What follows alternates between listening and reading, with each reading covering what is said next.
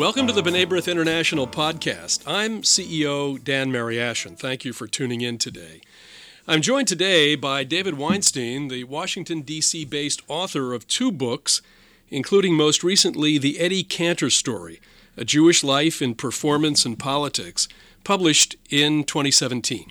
In this biography, which is part of the Brandeis Series in American Jewish History, Culture, and Life, David explores the extensive legacy of Eddie Cantor, an immensely popular Jewish entertainer of the early to mid-20th century, whose reach extended to radio, film, theater, and television. Today, David and I will be discussing Eddie Cantor in the context of his Jewish identity as an artist. How did he incorporate Jewish-themed material into his work? What was the relationship between Eddie Cantor's very vocal opposition to Nazism and anti-Semitism and his persona as a Jewish American entertainer? And how did Cantor's many philanthropic efforts benefit the Jewish community? David, welcome to the program. Thank you for being here. And I think a good way to get into this conversation would be to hear a short audio clip of one of the songs made famous by Eddie Cantor. If you knew Susie like I know Susie, oh, what a girl. There's none so classy as this fair lassie. Oh, my goodness, what a chassis. David, how did this particular subject interest you to the point where you said you wanted to do a book about this entertainer? I have long been interested in pop culture. My first book was a history of the Dumont Television Network, which was America's first television network and early television. As I was doing research on Dumont, I looked at programming on all of the major networks, not just Dumont. And I came across Eddie Cantor's programming on NBC, the Colgate Comedy Hour, which was a very popular show. I had associated Cantor more with the 20s, more with the 30s. I was surprised to see him on early television, and I was surprised to see how good he was on early TV. He joked, he acted, he sang, he danced, and he had this charisma that I found really interesting. So as you do when you're working on a project, you file it aside and you move on to what you have to do, meaning write the book that you're working on. So I finished the Dumont book, and I circled back to Cantor as I was thinking of other projects. I wrote an article on American radio and resistance to Nazism during the 1930s and 40s, and I found that Eddie Cantor was a central figure in this story. He was a very vocal anti-Nazi activist, and we can maybe talk more about that later. So I'm finding he's popping up in different projects that I'm working on. So I decided for my next project I wanted to learn more about him and potentially write a book about him. It was a chance for me to learn more about different types of pop culture, learn more about vaudeville, learn more about early theater, the Ziegfeld Follies, radio, in addition to television, which was really my area of expertise. And it was also a chance for me to learn more and explore more about my Jewish background and the world of my grandparents and even great-grandparents and American Jewish history from the first half of the 20th century. So his story is not atypical for many entertainers of that era. Born on the Lower East Side, 1892, to parents who were what? They were working in those days. His mother was a homemaker. What was the family situation? It starts off as a traditional immigrant story. He's born to the child of Russian immigrants who had recently come over in 1892. As you said, Dan, then tragedy strikes. His mother dies when he's 2 years old, and his father either dies or abandons the family shortly after that. And at this point, the family really consists of Eddie and his grandmother, Esther Kantrowitz, from which Cantor later got his name. That's his maternal grandmother. So he's an orphan by the age of 3 or 4, raised by a grandmother 60 years older than he is, and his grandmother is just trying to do what she can to pay the bills. She takes in boarders. She sells rags. She's a matchmaker. And Cantor is basically alone on the Lower East Side, getting by as a child. And not surprisingly, he gets into all kinds of trouble. We associate him now with philanthropy, with this sort of geniality. But he was a tough guy. Growing up in the 1890s on the streets of New York, extremely poor, he tells stories about being in street gangs, breaking into stores. He later married a fellow Lower East Side girl named Ida Tobias. They stayed married until she died in 1962. But he talks about, before they got married, chasing one of his rivals, one of Ida's suitors, with a gun down the streets of the Lower East Side. And he said that he could have very easily ended up in prison rather than as the big star that he became. It could have gone either way. So he had a rough childhood, but he was also steeped in Jewish culture. His grandma Esther was very religiously observant, and there was a constant tension. She would want to bring him to religious services. He would try to sneak out of the house on Friday nights. The next morning, if she caught him, she would make him go to services. And he tells lots of stories about that tension, and about the poverty and the hard times he had growing up. But that also created a sympathy for the underdog, a sympathy for the less fortunate, that informed his philanthropy. So where did it switch from life on the streets to the world of entertainment? So this was an era of vaudeville. How did he get into performing on the stage? Eddie Cantor really chose a life of show business out of desperation. Right now, when we think of people becoming stars, whether it's through shows like America's Got Talent or the classic stories, it's people with this great talent and this burning desire to express themselves artistically. For Cantor and his generation of performers, it was about one thing. It was about money. It was about needing to make a living. And for Cantor, he found that he couldn't do much of anything else. He was kicked out of school at around age 12 after he hit a teacher. He was bouncing around the streets of New York. He tried a few, quote, straight jobs working as a clerk. They didn't work out either. He got fired or he would quit out of boredom. And he didn't have very many opportunities, so he decided that he had nothing else to do. He might as well try to enter show business. He starts off at talent shows. As you said, this is a world of theater. This is a world of vaudeville. And the lowest rung of this particular culture, of this theatrical culture, were talent shows.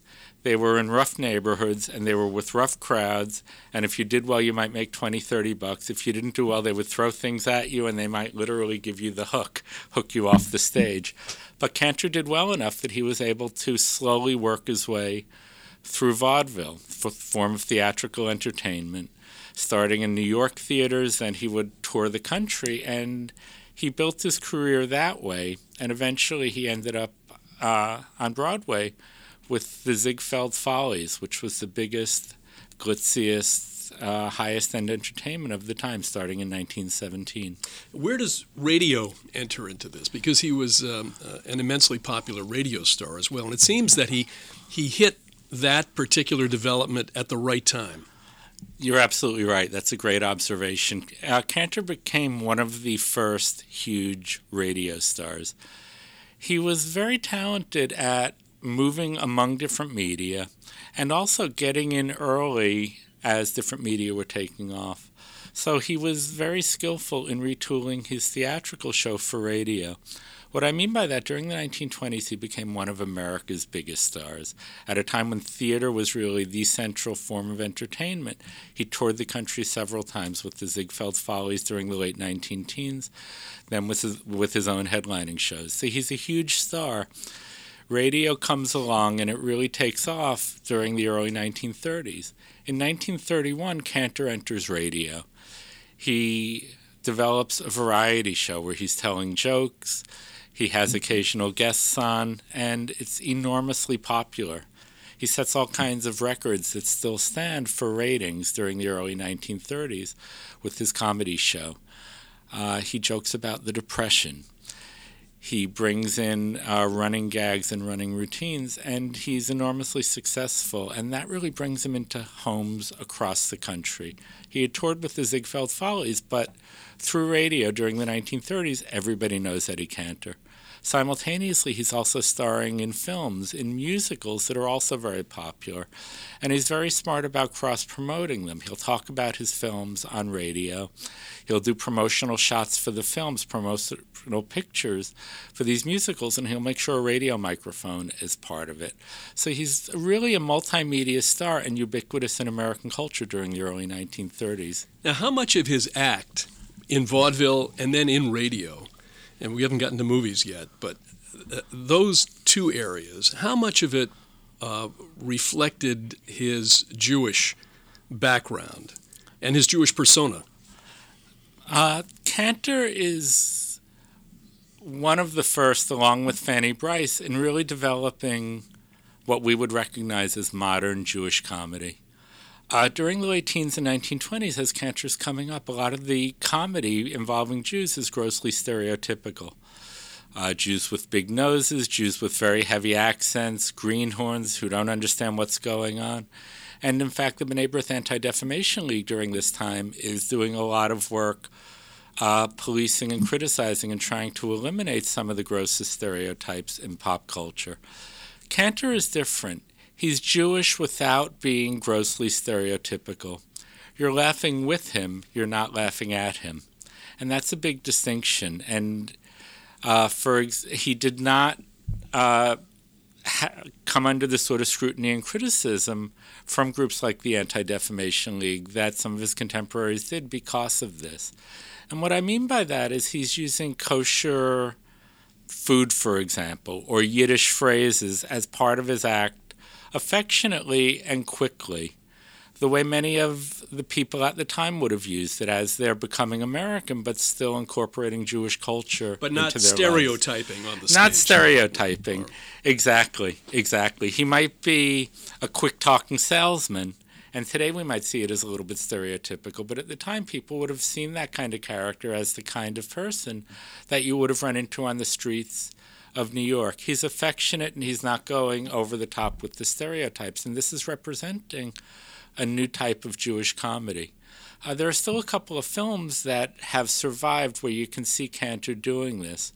One is a 1929 film, and there are clips on YouTube of a routine he did called Belt in the Back, where he plays a fast-talking Jewish tailor. Many years later, Martin Scorsese called this particular scene, quote, the essence of Jewish comedy. And you can see the roots of everything and everybody, from Don Rickles to Larry David to Mel Brooks, in this type of routine where Cantor's playing a fast-talking salesman. He occasionally lapses into Yiddish, but he's quick-witted. You're rooting for him, and you admire him for his wits, and he's showing positive traits and positive characteristics that are speaking to Jewish and non-Jewish audiences.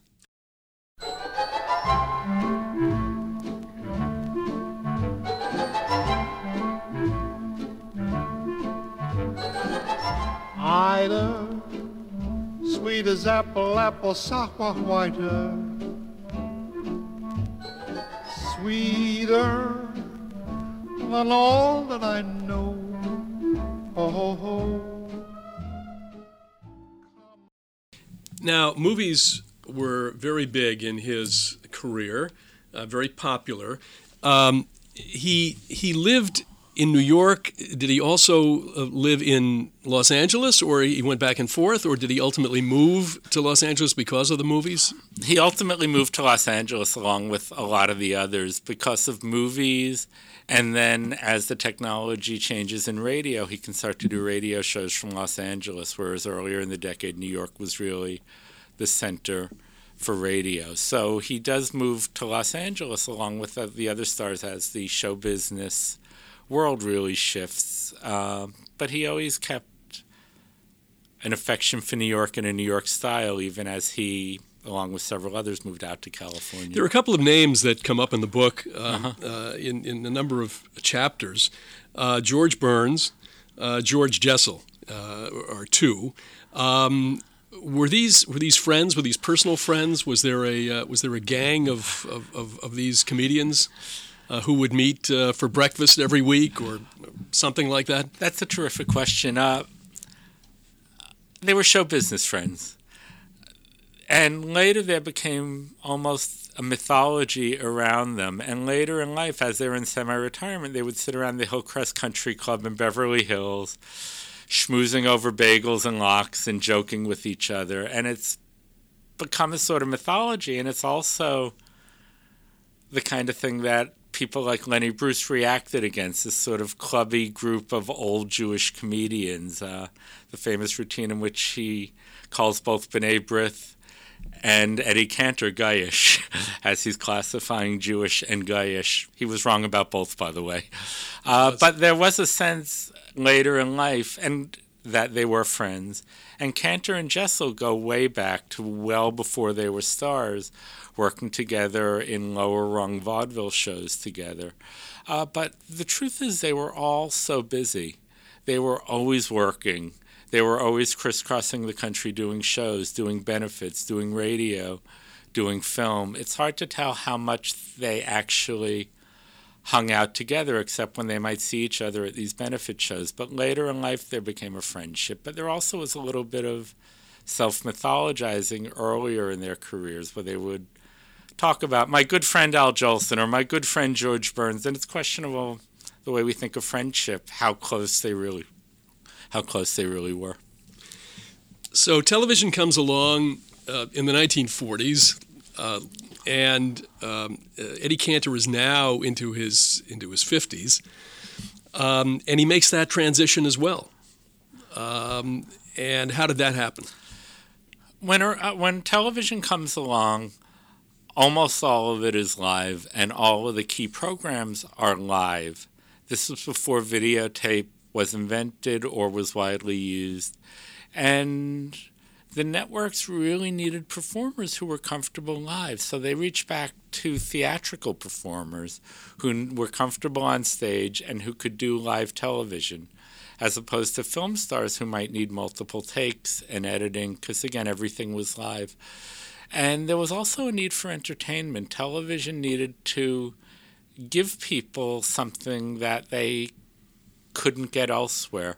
In other words, rather than going out to the Broadway show or coming to New York for Broadway, they were bringing Broadway to the country. And Cantor was very skillful at performing like this, and he brought back a lot of his old routines from the teens, from the 20s, from the 30s. He was really a cultural institution at this point, and people loved it. The subtitle of your book is A Jewish Life in Performance and Politics. And I want to switch to that part of his life. He was an early and outspoken voice against Hitler and Nazism, anti-Semitism. He was quoted many times. He spoke on the subject. How did this separate him out from his colleagues? And why do you think he chose to do this? Because at that time in the 1930s, the community, Israel is not yet, the modern state of Israel, not yet in place. And much has been written and said about the place of the Jewish community in the United States at that time. What made Eddie Cantor the person who said, I'm going to take that extra step and speak out like this? Yeah, I mean, Cantor was extraordinary. And one of the parts of the book, one aspect of the book that I'm especially proud of and that I personally learned a lot in doing the research from, was that he was a proud, open, vehement anti-Nazi during the 1930s. Today, it should be obvious, well, of course you're going to oppose Nazism. But in that climate, many people, especially many public figures, did not. There was a great deal of anti-Semitism. There were many institutional barriers for performers that made it hard to express any politics, let alone unpopular politics. And being openly Jewish and speaking out against Nazism from a Jewish perspective was controversial. The radio sponsors didn't like it, the radio networks didn't like it, the public didn't like it. It took a tremendous amount of courage for Cantor to do what he did. So what did he do?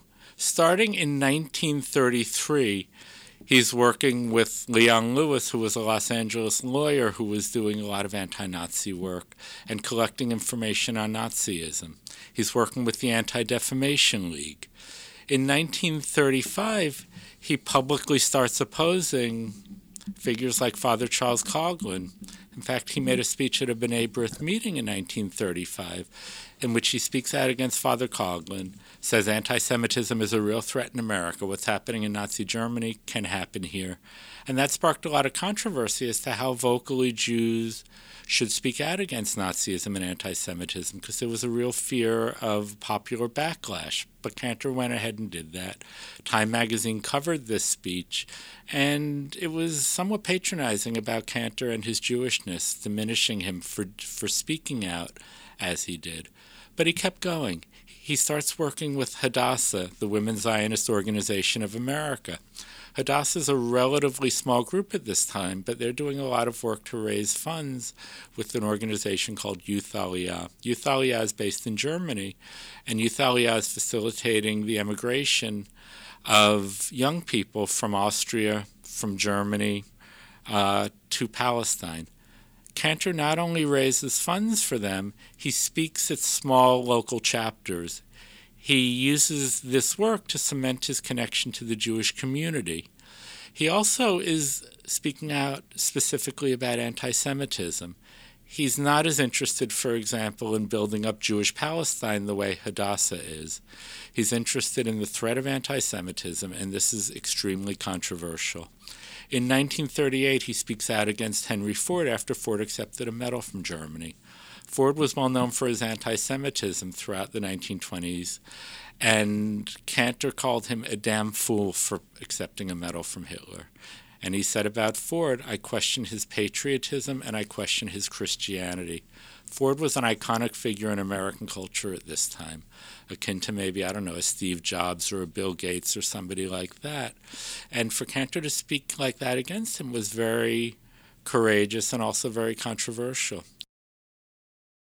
Another bride, another groom, another sunny honeymoon, another season, another reason for making whoopee.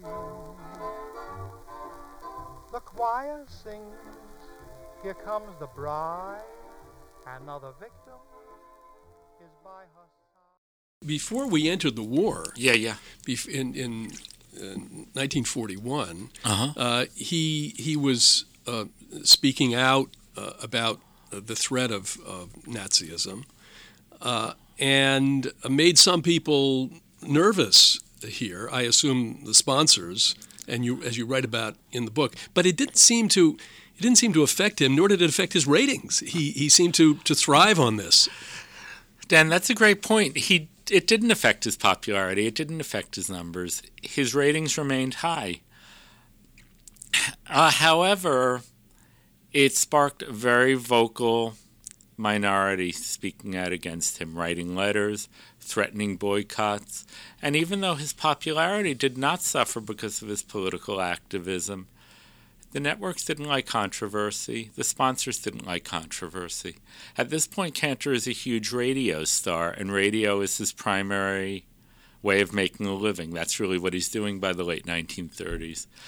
And it was as much about the timidity and the fears of networks and sponsors as even a decline, as anything else that really hurt Cantor's career.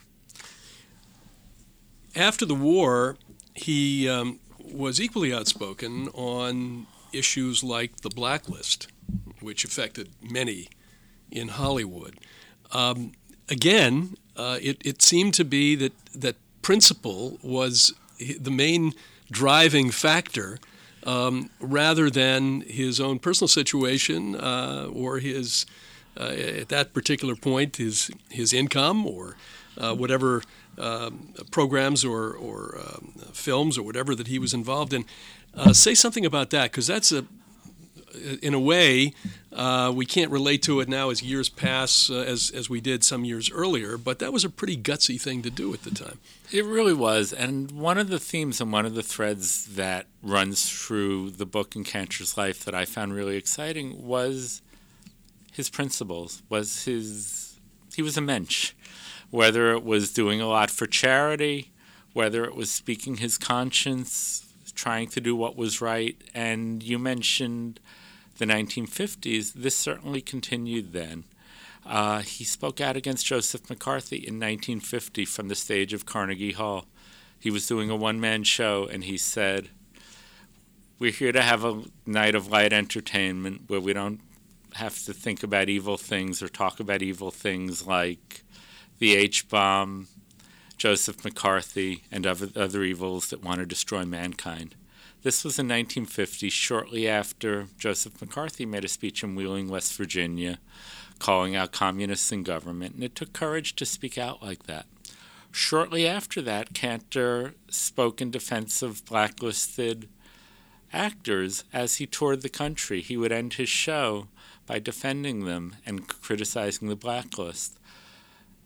Cantor was usually very sensitive to how far he could go without destroying his career, how much he could speak out, how much he could follow his principles, what he could say or do without going overboard.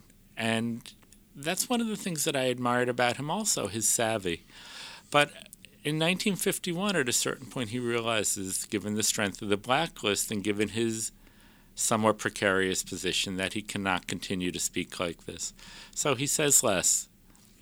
But again, he's constantly balancing that, and he's constantly trying to make a principled stand. And he did visit Israel several times.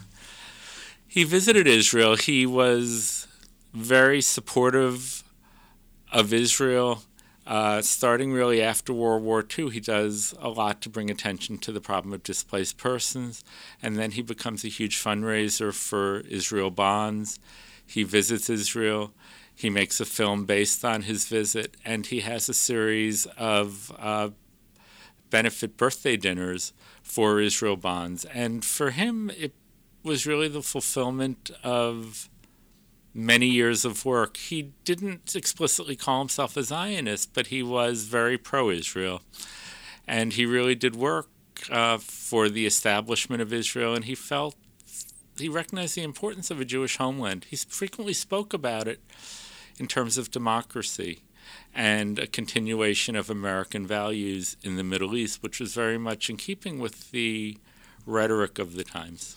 Well, we're proud of the fact that he was a member of B'nai B'rith. And you mentioned B'nai B'rith a number of times in your book, but as you said, he gave his time, gave of his time to so many different Jewish organizations that, what I think about is we bought our first television about 1954. It was a 10-inch RCA in a cabinet that was bigger than this table. We're at a big round table here. And you had to get up close to the TV to see the programs. And when, I don't know if it was the Colgate Comedy Hour or he could have been guest starring on another variety program on TV, but if my mother knew that Eddie Cantor was going to be on TV, she told us, Eddie Cantor is going to be on tonight. And I can picture him, I of course can't remember, I was 5 years old at the time, but I can picture him, an image of him flickering on that black and white screen. And I've often thought that in addition to enjoying his comedy, that there was something else there, that my parents knew that this was a stand-up Jewish guy. That he was one of them, and your book makes that point many times over. And David, really, all of us are grateful that you have brought this story back. As often happens, we said in the introduction that he was an immensely popular figure, but if you went out on the street here today, and you asked 10 people about Eddie Cantor, they would certainly have to be of a certain age, and even those of a certain age would have to think for a minute. But it's a great story about a great period in American Jewish history, and we're indebted to you for putting this book together. Thank you, Dan. Well, thank you, everyone, for listening to our podcast today. Please visit our website, b'nai-b'rith.org, like our Facebook page, and follow us on Twitter. Subscribe on your smartphone through the podcast app for iPhone or through Google Play for Android. And lastly, tell a friend about us. For my guest, David Weinstein, I'm Dan Mariaschin. We'll talk to you next time on the B'nai B'rith International Podcast.